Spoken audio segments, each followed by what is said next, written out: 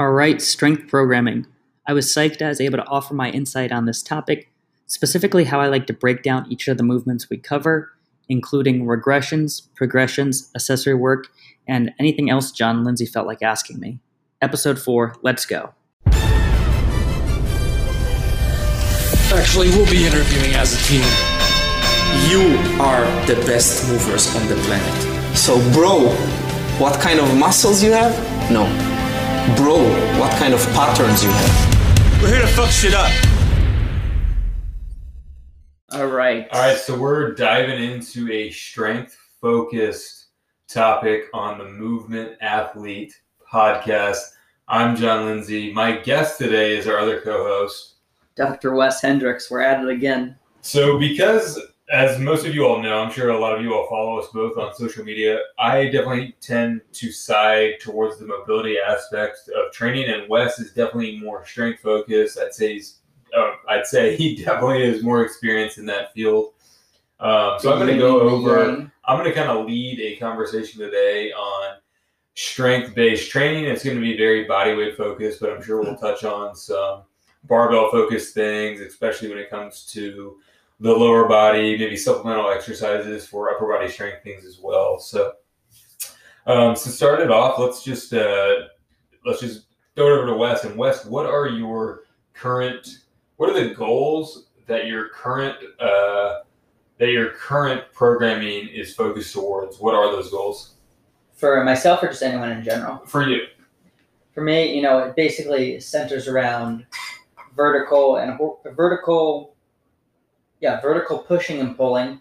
So primarily, one arm chin up being the pulling, handstand push-up being the pushing, and then, a secondary goal, kind of like what we talked about in the mobility episode. You focus more on middle splits, and you're going to get some pancake benefits from it.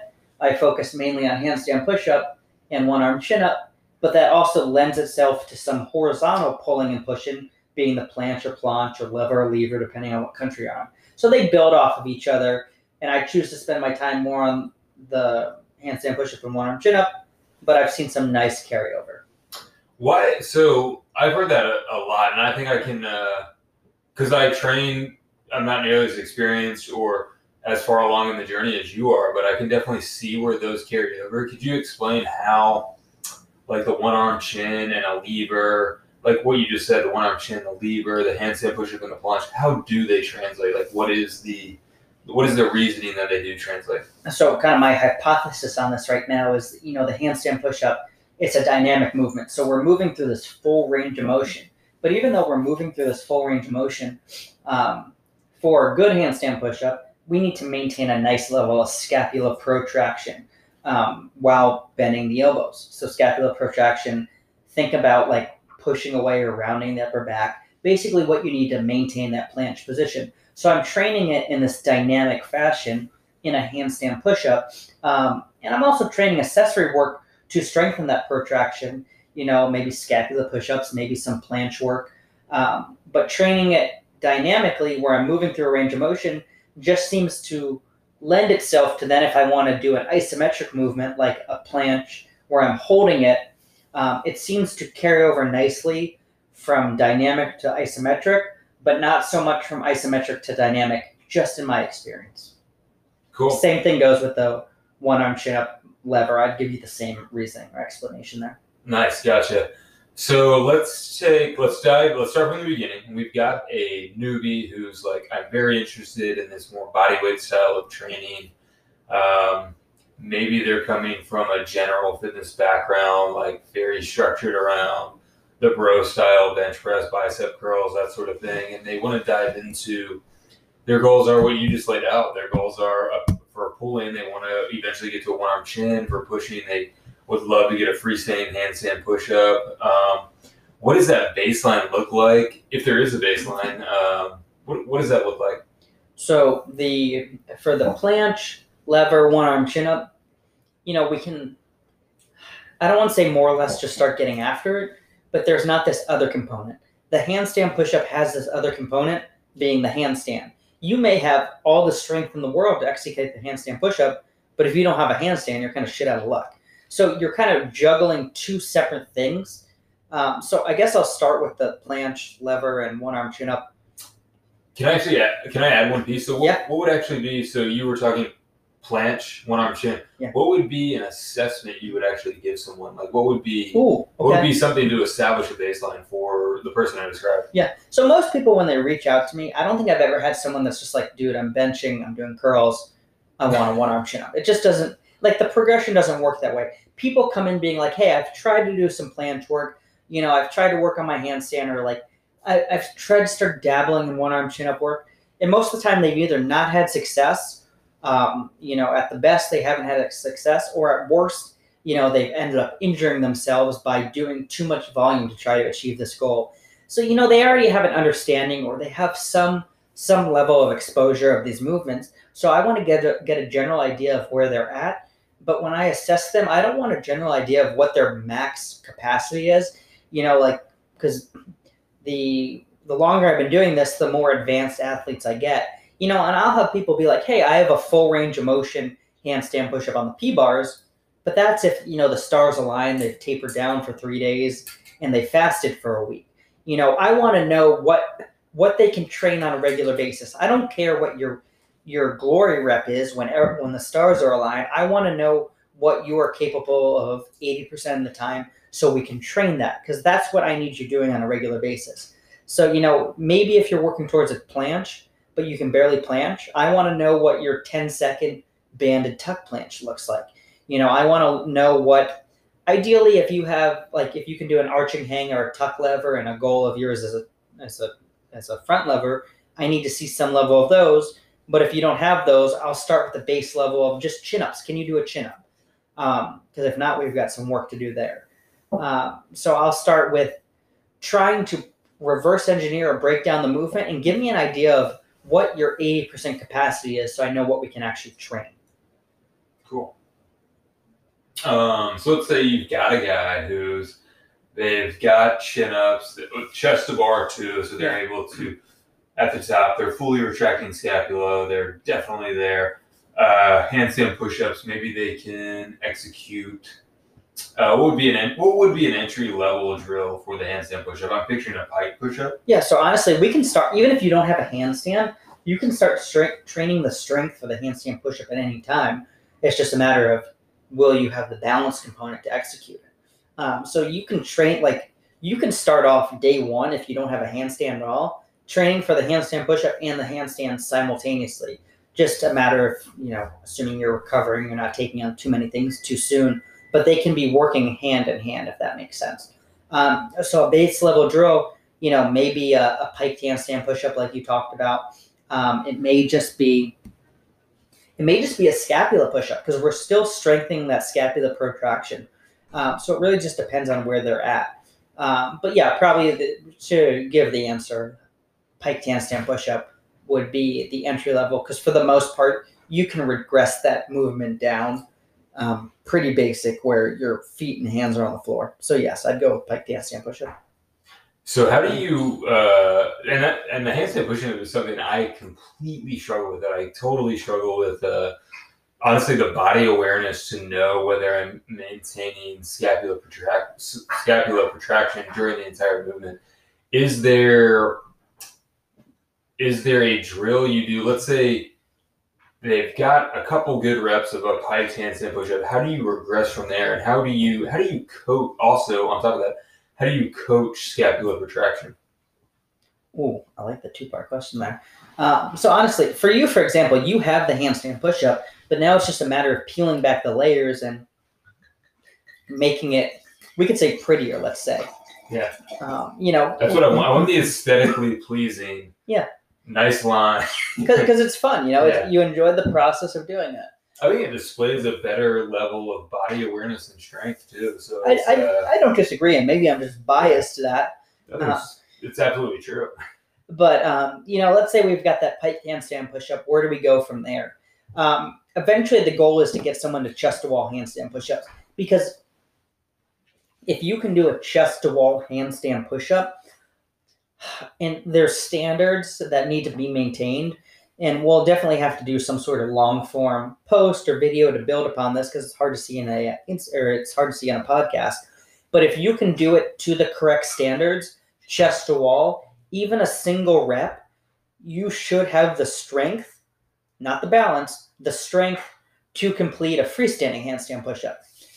Because there's a pretty close correlation between the two. You're not going to see someone typically that can do 10 chest to wall handstand push-ups and can't do a single freestanding handstand push-up. Like, for example, I think I can do, 7 chest to wall handstand push-ups, and I can consistently knock out 5 freestanding handstand push-ups. So there's a pretty good correlation. I've seen this for the most part across the board with all the athletes I've worked with, and I've progressed to freestanding handstand push-ups as well. So it's a very good marker. So if you're doing correct chest to wall handstand push-ups, you have the strength. Now it's just a matter of incorporating the skill of the handstand and the intricacies of the lean and all that, which is a whole nother topic. But the goal is always to get people doing chest to wall handstand push-ups. And at a certain point, if you have piked handstand push-ups, a great place to start is chest to wall eccentric handstand push-ups. Then to answer your second question on the scapula protraction. So yeah, let's say sorry, I don't want to step over you, but yeah, what is, if we're working eccentrics and we're trying to think about this scapular protraction, would you do eccentrics from a pike position, or would you? So you could definitely work eccentrics from a pike handstand position. It really just all depends on their once again, what their 80% capacity, like what can I train 80% of the time? So it's a matter of finding out what that is. So if somebody isn't capable of, pike handstand push-ups, maybe I'd give them piked eccentric handstand push-ups because that's just what they have available to themselves. I'd just as easily maybe even choose a piked handstand push-up where they're doing it under a pull-up bar and they have a band attached to their waist so they can actually rep out, 8-10 reps because, body weight exercises especially, we're generally working, with the more advanced stuff. I don't want to say the more advanced stuff because whatever variation you're working at is more advanced for you, but it's very hard. Like we get stuck in this 1 to 3 rep range, which is, most of my time is for my goals is spent in that range, but I don't train in that range. I try to train in the 8 to 10 rep range because it just creates larger capacity. It reduces my risk of injury, and it transfers nicely to the 1 to 3 rep range when I advance the movement. So that's generally what I'm looking for. I'm trying to find something where we can train in the 8 to 10 rep range. So that's why maybe instead of doing an eccentric pike, I'd maybe do a banded pike handstand push-up. That's cool. I like that. And I've worked those drills, and it's definitely helped me. So let's jump over to the one-arm shin. Let's say some guy or gal has 2 to 3 reps, maybe 4 or 5 of really good chest to bar chins. What are you thinking from there? Like, what's the progression from there? So we got to expose them, in my opinion, to mixed grip chin-ups. That's like the...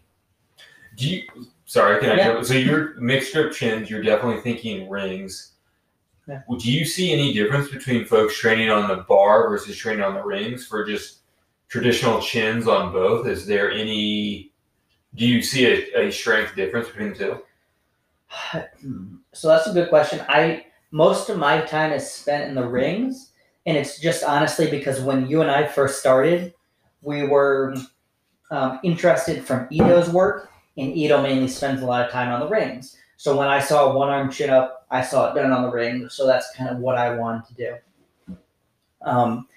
Outside of that, I've seen just as many kind of like, if you get a one-arm chin-up on the rings, you can do a one-arm chin-up eccentric on the rings, a one-arm chin-up isometric hold at the top on the rings. If you can do it on the rings, most of the time you should just be able to do it on the pull-up bar. Or if not, maybe it takes, a few weeks to get accustomed to the contours of the pull-up bar versus the rings. But for the most part, they kind of transfer back and forth pretty well.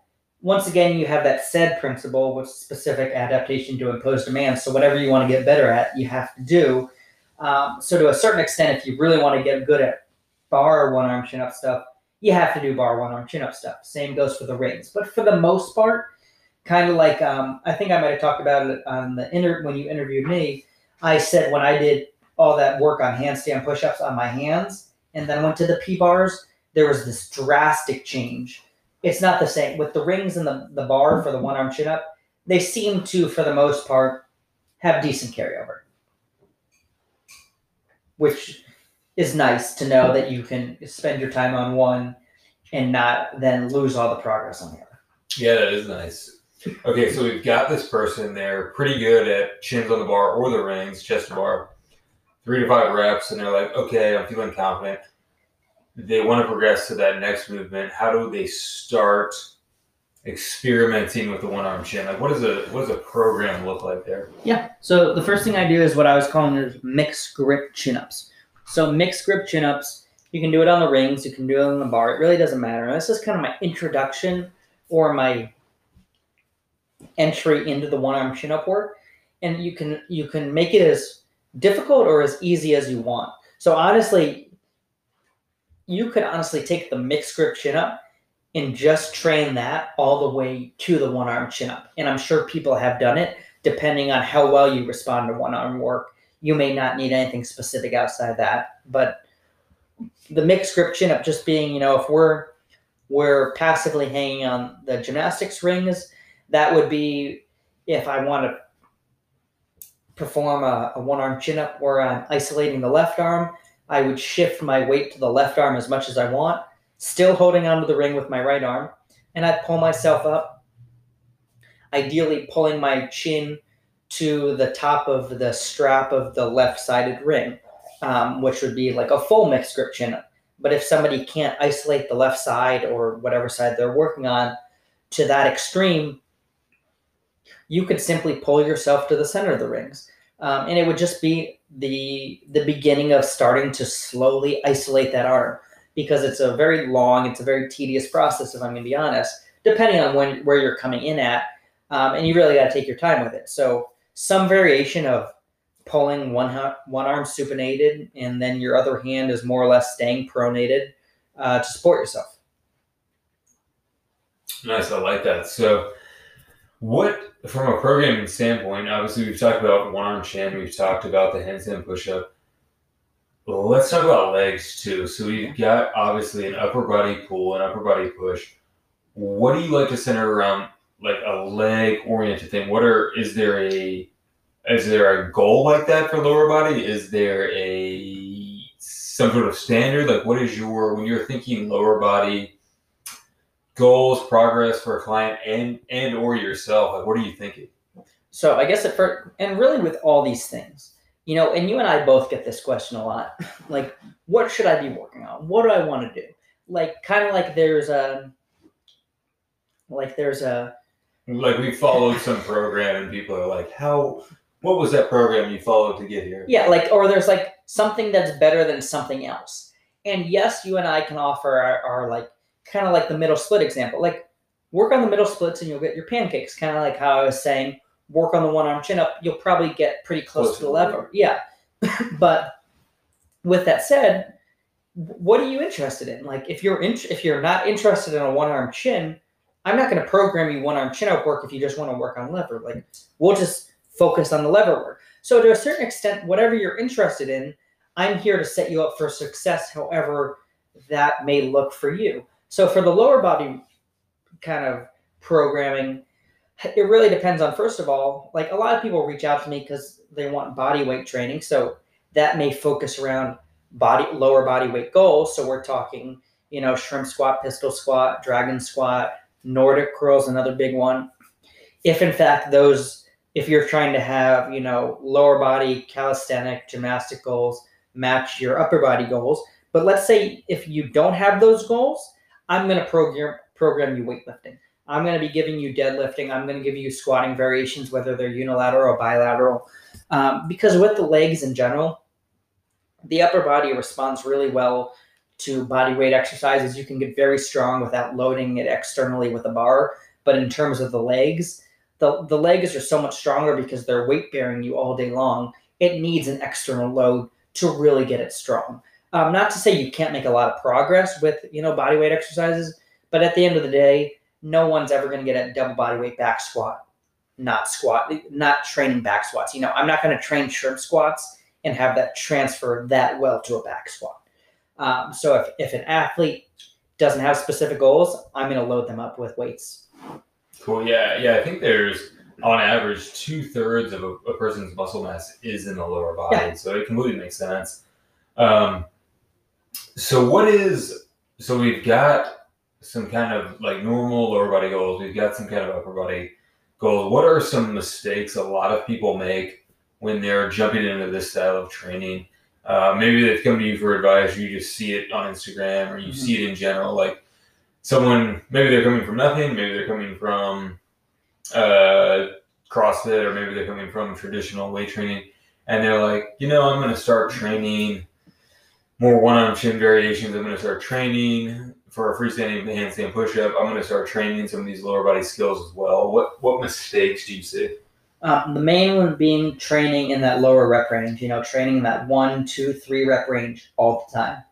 It's just not, in my opinion, it's not realistic. It's kind of like trying to, max out your deadlift every day or max out your bench press, kind of like we were talking about with the mobility. It's just not sustainable. Maybe you can work through mesocycles where you're working in a lower rep range, but if you're constantly working, like let's say somebody just recently achieved their first handstand push-up, more than likely they're not going to be able to train that in a session where they can hit 15 to 20 reps.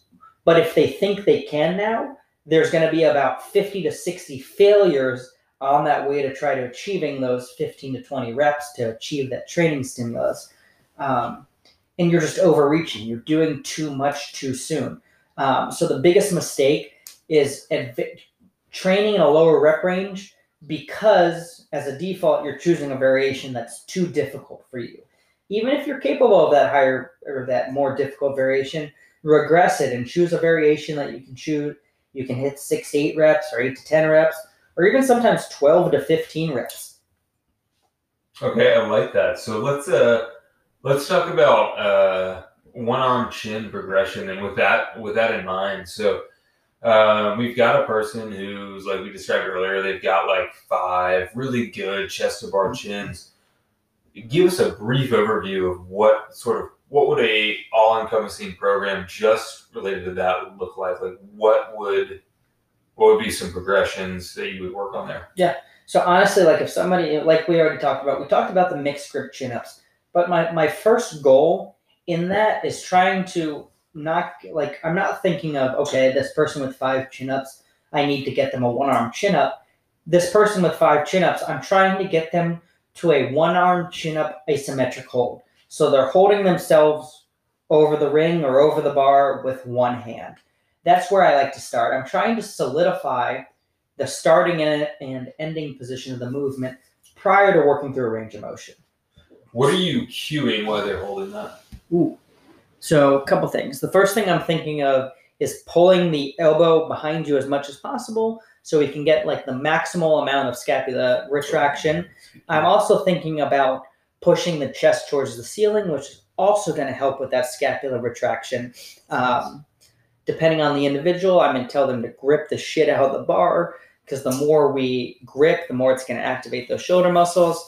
And maybe for some people too, we're going to have a little bit component of lateral flexion towards that side we're working on, just to make sure we're isolating that side enough. I love that. Oh my God, those are fantastic cues. The grip of the bar is something like even the folks I work with in person who I've progressed. I've used a lot of the strategies that you showed me for upper body strength, and with guys I'm working with who are anywhere, at the youngest, like 18, 19, but at the old, and this is in-person clients, that are as old as 77, 78, 80 years old, and they're working towards pull-ups, and the grip the shit out of the bar is such a great cue. Like, it is phenomenal. For whatever reason, I really think it helps. I don't know what it helps, but it definitely helps engage some scapular strength, and I totally get that. And that elbow behind and that chest up, man, that just sounds like it works so well. I can't wait to use that in my next session. So what sort of accessory drills would you use? You've worked some one-arm chin variations. You've would you even program accessory drills, or would you just work kind of the mixed grip chins? Yeah, so honestly, you could probably, so this is the thing too, you could probably get by with just mixed grip gyms. I'm going to be honest. Like I could maybe just prescribe 8 reps by 4 sets, rest depending on, if we break it down into maybe an intensification versus accumulation phase, you're going to have shorter or longer periods of rest. But maybe that's all I did. And kind of like I was saying earlier, that some people could get all the way to a 1-arm chin up just training the mixed grip chin up. You could probably get away with just that, to be totally honest. Is it a well-rounded program? That's getting into the discussion. What's a good program? And we talked about this earlier. The best program is whatever works for you. So if somebody's maybe short on time and still wants a 1-arm chin up, maybe I'd just give them that. But if they have more time and they want this quote, I'm doing a quotation thing with my hands here. It is, I can see it. They look good too. They're good quotes. I appreciate that. If we wanted a more well-rounded program, I'd program some other stuff in there. We just did mixed grip chin-ups, which is a vertical pulling. I'd probably balance it out with some horizontal pulling. So that may look like some ring rows. If the person wants to also work on their lever, maybe I'd give them some tuck lever work as kind of my secondary work. So we do some tuck lever stuff. Then maybe we would finish up with some hanging scapular retractions, or if they're fairly advanced, one arm hanging scapular retractions, and then maybe also some bicep curls. What are your favorite? Because I think I've found a lot of, and this was so what seemed foreign and almost essentially weird to me, coming from like kind of the bro bodybuilding into this sphere, and been in this sphere for a few years, and I kind of started using it again as like bicep curls. Yeah. What is your go-to bicep? And I use them all the time, and I think they definitely translate the pulling power. They really, really do. What is your go-to bicep curl? Maybe there's a couple that translates to that pulling power. Ooh, this is a good one. So it really depends on where you're weakest in the chin up. Because here's the thing. At the end of the day, we can really geek out on this and get super specific. And I could be like, and kind of where I'm going to go in a second, or I could just be like, grab a barbell and do some curls. You're flexing, you're extending your elbow.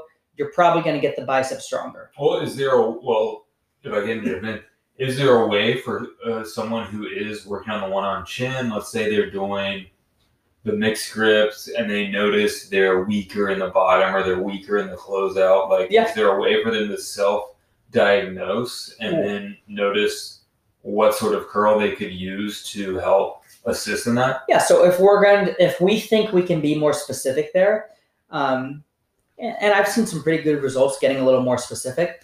And also at the end of the day, adding some variety in there is also good, because if we're just constantly doing the same exercises over and over again, stressing the same lines of tension, there's a chance we can end up with overuse injuries. So I also like to add variety and mix it up because of this. But let's say, for example, we're weakest at the top of the 1-arm chin up.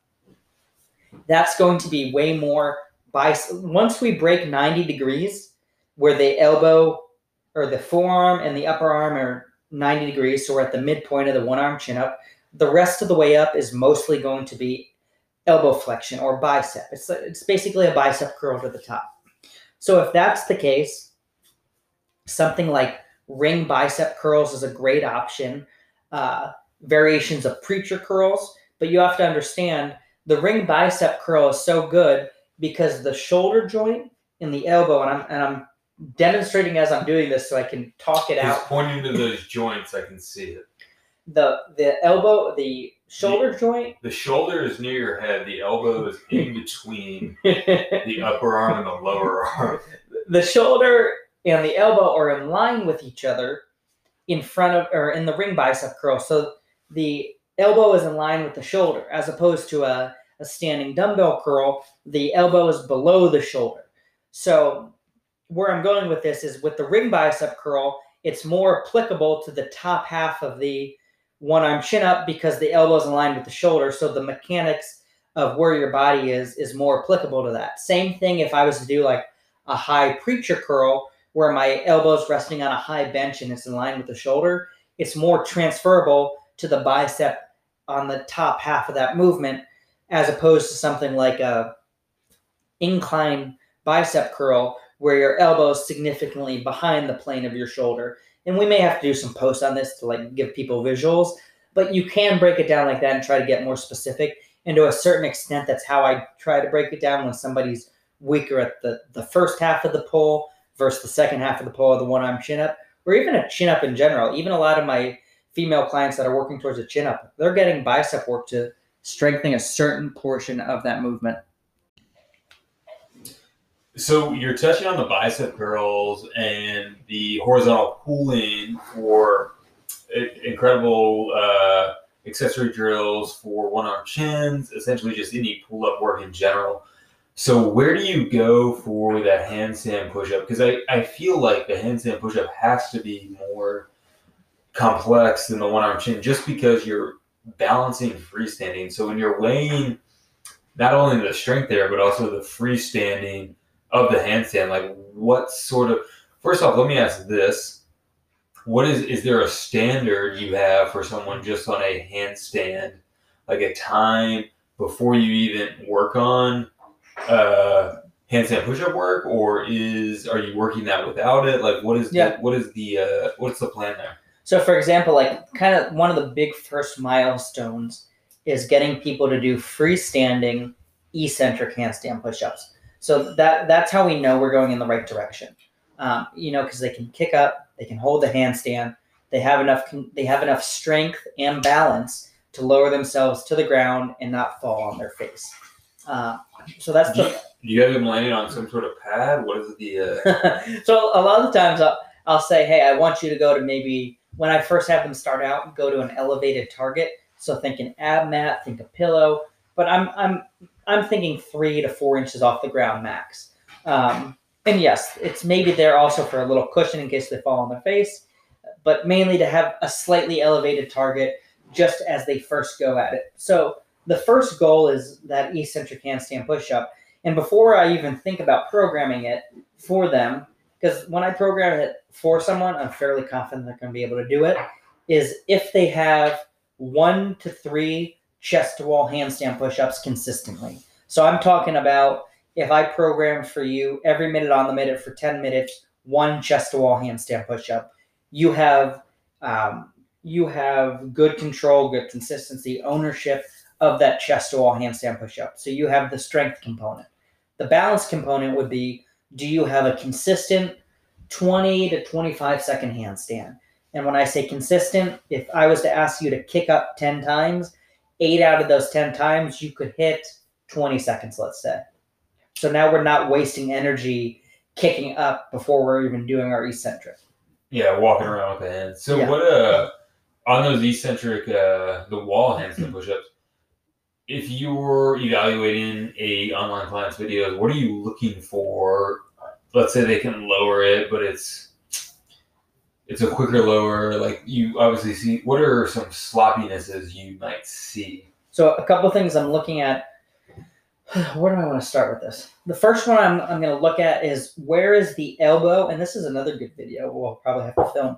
Where is the elbow in relation to the wrist? So as someone is lowering themselves down, is the elbow in line with the wrist as they're going down, or is the elbow dropping significantly behind the wrist? Kind of like John's like demoing it to try to grasp what I'm saying. Probably not well. But... No, he's doing a pretty good job. Okay. But if the elbow is dropping too far behind the wrist, we're loading our weight behind us. So now we're just kind of relying on the support of the wall, and we're leaning our back into the wall to support the handstand push-up. Whereas if the elbow is in line with the wrist, we're loading the shoulders, or we're more likely to be loading the shoulders as we lower ourselves down. So the first thing I'm looking is, are we loading the shoulders, or are we just compensating by kind of pushing the weight behind us into our back? So that's the first thing I'm looking at. Next I'm looking at, actually it's still the elbows. Next I'm looking at the elbows though in a different frame of reference. I'm looking at, are they staying close to us, or are they starting to chicken wing out? So chicken winging out would be more internal rotation. which is going to change the use of the scapula. So if the elbows start winging out to the side in this chicken wing pattern, we start to get into this internal rotation, which then turns the scapulas into a more retracted position, and then our chest starts to kind of puff out, which is then going to cause our spine to banana. That's a lot of description. Hopefully people are able to follow that. I can totally picture it because that's something I definitely struggle with. So, and I can sum it up as like if you have worked that drill or you maybe worked pike push-ups in the same manner, your chest seems to collapse and your elbows want to flare out, and you're essentially breaking that scapular protraction. Is there any cue you give people, or is there any? So you can think of widening. So one I like is keeping the upper back wide, because sometimes people just need to think about. Oh, I like that. I just did that, and I was like, okay. And I'm sitting, but I just thought about that, and that makes sense, the way the scapulas move when you think that. Keeping the upper back wide is a good one. I tell people to screw their hands into the ground or screw their hands into the parallel bars, which is going to promote that external rotation of the glenohumeral joint, which is going to lend itself to more scapular protraction in the handstand push-up. So those are two cues I like to start with, but also understanding that the scapula is going to dictate whatever the lower back does. So if we're keeping the scapula nice and protracted, that's going to kind of trickle down the back, and it's going to help maintain a nice hollow body position. So any of my handstand push-ups where it looks like I have a hollow body, I'm not thinking about maintaining a hollow body at all. I'm thinking about scapular protraction, and my lower back goes around for the ride. Just like if my scapula are going to pinch together and retract, that's going to, once again, trickle down my spine, and now my back is more likely to be in a banana position. So the scapula play a big role in dictating our spinal position for the handstand push-up and also for the planche or the planche. What that has in reference to what you were even asking me, I'm not really sure. I just thought it was important to this topic. Well, I love the upper back wide. Like, I think that, and I can envision that because I am someone that struggles with that scapular protraction as I descend and as I try to press back up. And I think that alone is a fantastic cue. I really, really like that. I can't wait to utilize that in my own training. Okay, so we've worked these kind of drills. We've worked eccentrics. We've worked pike push-ups. If someone has that goal of a handstand push-up, what's the accessory work? Because I'm assuming what we just described is probably like that's what they're starting off with. They're probably warming up the wrist first. Maybe they're doing some scapular push-ups, and then they're jumping into it. But what's the accessory work after that? So once again, it also comes down to how much time do they have to dedicate to the program. Because what we were saying, the pike handstand push-up work, or maybe chest-to-wall handstand push-ups, or if they're really advanced, eccentric handstand push-ups, maybe that's all they have time for. And honestly, they can probably get to handstand push-ups just with that. But if we're trying to create this, in quotations again, a well-rounded program, I'd probably try to balance it out as much as I can. And I balance it out for two reasons. First of all, to maybe reduce the chance of an overuse injury, but also just to increase training morale. We talked about this in the mobility episode that, if somebody's in the beginning stages of a bridge, maybe you'll program something that looks like a bridge work at the end, just to make them feel like they're starting to, it also has benefit, but it makes them feel like they're starting to work towards a bridge, right? I'll do the same work. I'll do the same thing with handstand push-up work, planche work, one-arm chin-up work. The main meat and potatoes is that pike handstand push-up work, and they'll probably get there by just doing that, or just doing their chest to walls, or just doing their eccentrics. But like you've experienced it, it's frustrating. You're not, it's a struggle. You're really sitting there trying to figure out what your body's supposed to be doing. You're working all the cues. You're videotaping yourself. You're reviewing it.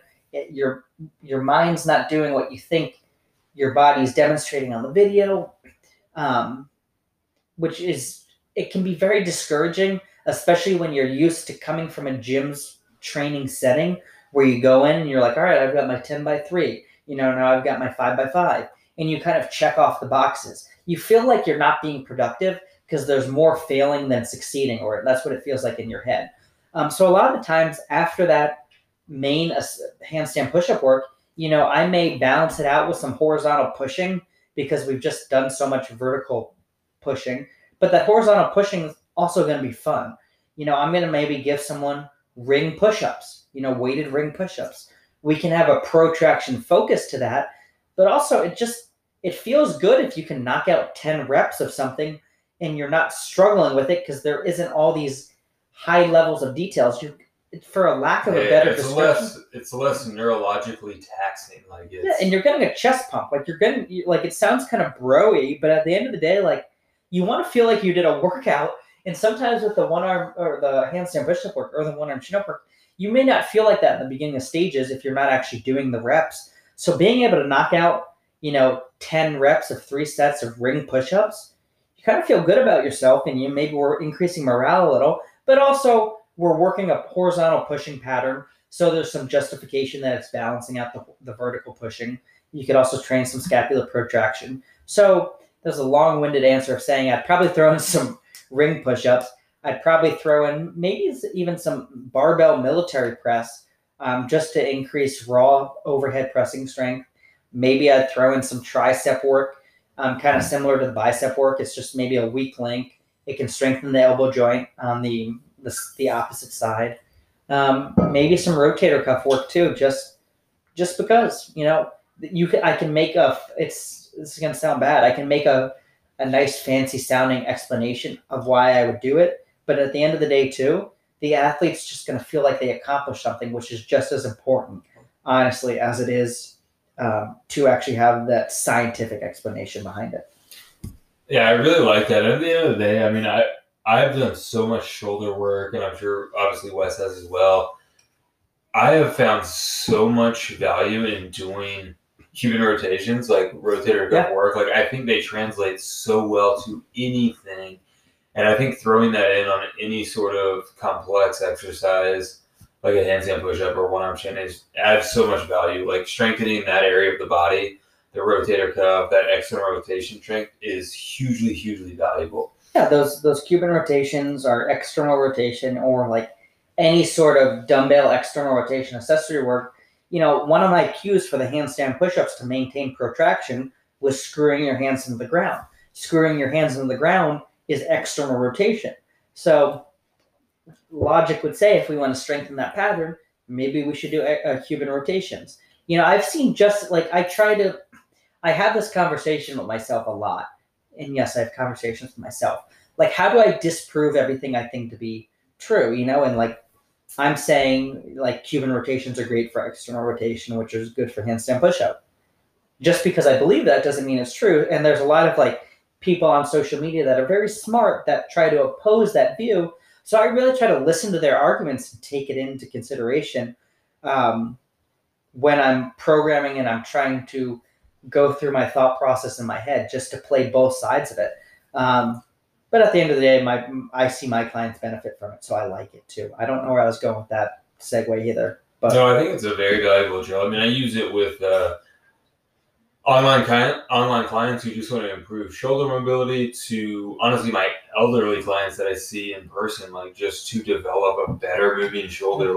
I think it's so valuable for anything.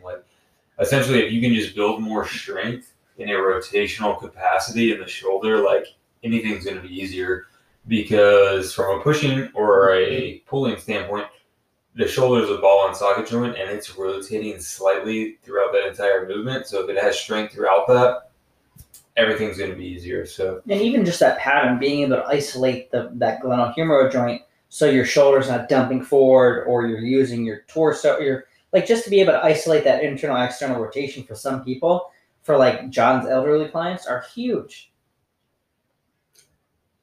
Yes. So let's talk lower body. So you like barbell strength. You love barbell strength. But let's go away from barbell strength. What are some lower body goals you like? So let's say you get a client, because I think this happens a lot. You get a client who is, I want to do what you do. I don't know, I want to do some lower body stuff. What are some general lower body skill goals you give them? I'm sure someone's not, I want to be able to barbell, I want to be able to back squat. That should be intuitive. They're just like, I want to lower body skill. Like, what are some standards for that? So like skill, or we could just call it like, think of it more as like calisthenic based lower body movements or gymnastic based lower body movements. The first two I'm thinking of right off the bat are going to be shrimp squats, because that's going to kind of be the quads, and then Nordic curls, which is going to be the hamstrings. So we're getting two of the heavy hitters. It's very similar to the upper body where we're doing pushing and pulling to kind of have a well-rounded upper body. I think if we're going to look at it from a body weight movement for the lower body, shrimps and Nordic curls are it for me. And then it's just determining where that person's at, or determining kind of what I was saying is their 80% capacity. What can they execute 80% of the time, at a relatively high rep range, so we can actually train it. I like that. Yeah. So how do you obviously progress? How do you regress those so people are able to progress to them? I mean, the Nordic curl, like a full unassisted Nordic curl, I know I'm still progressing to it. It's such a gnarly thing, like unbelievably raw strength. So that has to be tough to regress. How do you regress that? So that full Nordic curl that you're talking about is 100% knee flexion extension. So like all the motion's happening at the knee joint. So the way I kind of regress it is I limit the motion at the knee, and more of the motion to bring your face or chest to the floor is going to come from the waist. So it's going to look more like a hip hinge motion versus a knee flexion extension motion. And then the goal is over time, they slowly start to open up the knee angle while continuing to have some sort of hip hinge motion. After they've built a solid base of being able to perform that, I like to give them a band, and then that band regresses the movement, and it takes a significant amount of body weight off of them, and they can start figuring out how to keep the torso locked into place and open and close at the knee joint. And that's for the Nordic curl. Yeah, you have a client that I've seen in your stories who somehow has this, I think he's totally perfected the Nordic setup where he has just a piece of 2x4 mounted to the wall that he uses. Yeah. That looks like the most unbelievably easy. You obviously know what I'm talking about. Yeah. Easy Nordic setup. And I'm like, oh my God, that's perfect. It's so clever, right? And that seems to work really, really well. So I think a lot of people that may be listening to this, because for some people, the thought of setting up the Nordic curl is just like, I can't do that. Yeah. It's somebody literally just put a 2x4 in very, very easy. I mean, find a stud, screw a fucking 2x4 into it, and you're good to go. But in the gym, there's definitely a lot of techniques. I know I've used the Smith machine with a bench, put the Smith machine as low as possible, load up a fuck ton of weight, and put a bench underneath it. Bench, your knees are on the bench, your feet are underneath the Nordic curl, or underneath the Smith machine bar, and you're good to go. Is there any other techniques you know of? Because I know you train a lot of people who work from home, and that can be a difficult drill to execute. Yeah, really. So the other two ones I really like, wedging your feet under, coffee table, a couch. I've seen, this is going to be a really hard one to explain. So if we take a normal door, like the door we're looking at right now at your house, and we were to take gymnastics rings and pull it under the door, or not rings, a gymnastics ring strap, pull it under the door. Now somebody loops their feet through the straps, which is supported by the door, so the straps are pulling up into the door as they lean down. I probably did the most. I'm gonna have to show you this after the podcast, and we'll throw it on. Yeah, I can't picture it. No, but it's incredibly clever, and I've had two. I feel like I can imagine where tension from the strap could do that, though. I can. Yeah. Well, that may be an Instagram post, but probably that's the best. That could be a nice little hack. Yeah, that's the best hack I've seen, because everyone should have a door in their house, and you should have gymnastics rings if you're doing this type of training. Yeah. So that's probably been one of the more clever, and I didn't think about this. I've just had clients send it to me kind of out of necessity. So that's probably my favorite one so far. I like that. Heck yeah. So we've got Nordics, we've got shrimps. I mean, shrimps are The thing about shrimp squats are they're like the never-ending puzzle. Like I know I haven't worked them. I've worked them in my own practice a little bit, but I've never like done a deep dive in them. And you can take them to such an extreme level where like you could be busy for years. Like it could be years, like because you're just expanding range. Yeah, I'm actually kind of excited with this one because, so luckily you and I are pretty fortunate right now. We don't have a lot of restrictions on our lockdown, but I've got a lot of clients in Europe and other countries that are in like still pretty significant lockdowns, or like gyms are closed or they don't have access. So we've taken their programs that, we're doing, that we were normally doing, barbell, like squatting, deadlifting for the lower body, and they just don't have gym access. So we've done a heavy dose of shrimp squats, for the past, 4, 5, 6 months now. And I'm seeing a lot of progress in their shrimp squats, but I'm really excited to see how it, because I'm not. Once they get under the bar? Yeah, once they get under the bar, did it maintain the strength? Did the strength go away? Did it improve? Because we can speculate and talk about like all the intricacies of it, but at the end of the day, let's see actually how it holds up.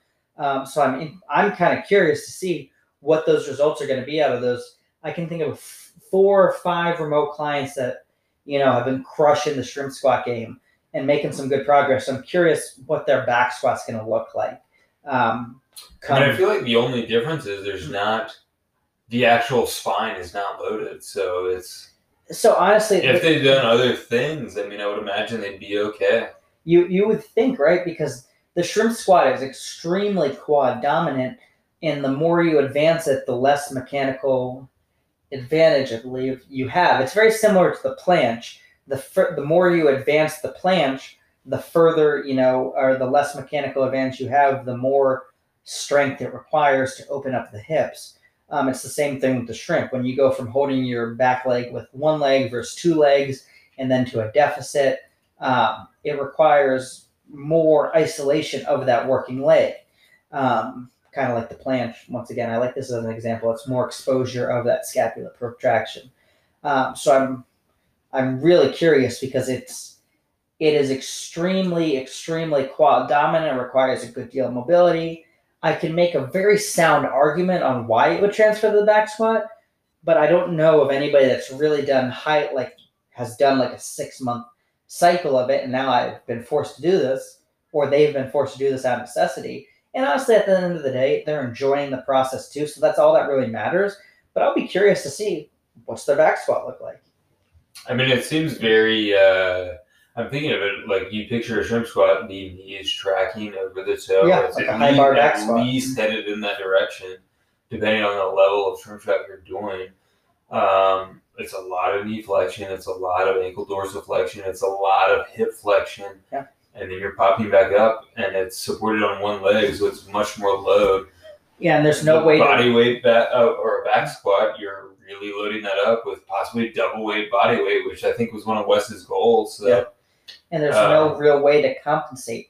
When you're in an advanced shrimp squat, you can't really compensate. It's either you're going to use raw strength. You're going to use the quads or not, as opposed to, a back squat. You could consider something that's called a high threshold strategy. As you're coming, momentum. Yeah, there's no balance. There's no balance. No, there's no balance. But like as you're coming out of the bottom of that back squat, let's say you don't have very strong quads, but you have really strong hamstrings or a strong lower back. You can have the hip shoot up first and kind of good morning it, which once again, those muscles come into play, and it's not wrong or right. But the shrimp squat, it does, as we advance it, it really doesn't give us those options. So it's kind of what we could call a self-correcting exercise. Which also makes it kind of cool on why people enjoy it. Cool.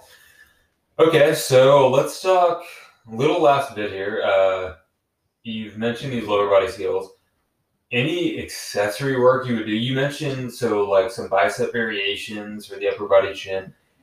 Calf, is there any calf work you think? Maybe tibialis anterior that you think would be beneficial for some of these things? So definitely if we're going to keep with like the shrimp and even the Nordic curl, I would definitely do some sort of single leg calf raise or TA or tibialis raise. Have you ever posted any TA raises on your Instagram? I posted something recently. Yeah, I love anything calf, anything tibialis anterior. I think it's underworked muscle, and I mean just the basic leaning against the wall, raising the toes. So I would do those because it's also a component of ankle mobility because you're strengthening both sides of the joint, and you need that strength, you need that control to have greater ranges of dorsiflexion. So I would definitely incorporate those for the shrimp squat. In terms of the Nordic curl, we could do other variations of hamstring curls. Honestly, if you have access to a gym, there is nothing wrong with doing, prone hamstring curls where you're laying on a bench, like the Nautilus machine, like the Bro machine. I'll program phases for clients that are working towards full Nordic curls, and we'll do hamstring curls.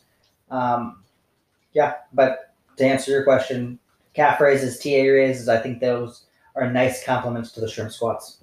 Yeah, but I think at the end of the day, like, you can't do, correct me if I'm wrong, hamstring curls on some sort of Nordic curl apparatus and expect to get full Nordics. Am I right? So you're saying you can't... If you just were doing hamstring curls on a Nordic, like a leg machine. Oh, yes. No, definitely. No. If you worked up to double body weight on that, would you then somehow, if I went to do Nordics, would I totally be able to get them? No, I would be shocked if that was the case. It doesn't, it's one of those other things that just doesn't transfer and carry over like that. But from the flip side, if you were to work full Nordic curls and get really good at Nordic curls, I think it would transfer very nicely to that hamstring curl machine. I agree. All right, well, let's wrap it up. Wes, the co-host, thank you for touching on the strength. We loved it, and we're excited for this is episode 4. We're excited for episode 5. If you guys have any comments of future podcasts, we would love to hear them. Any possible topics, any reviews you want to lay. If we're able to do reviews by the time this comes out, please leave them. If not, write it up in a Google Doc and be ready to copy and paste that at some point soon. Yeah. Thanks for listening from Wes and myself.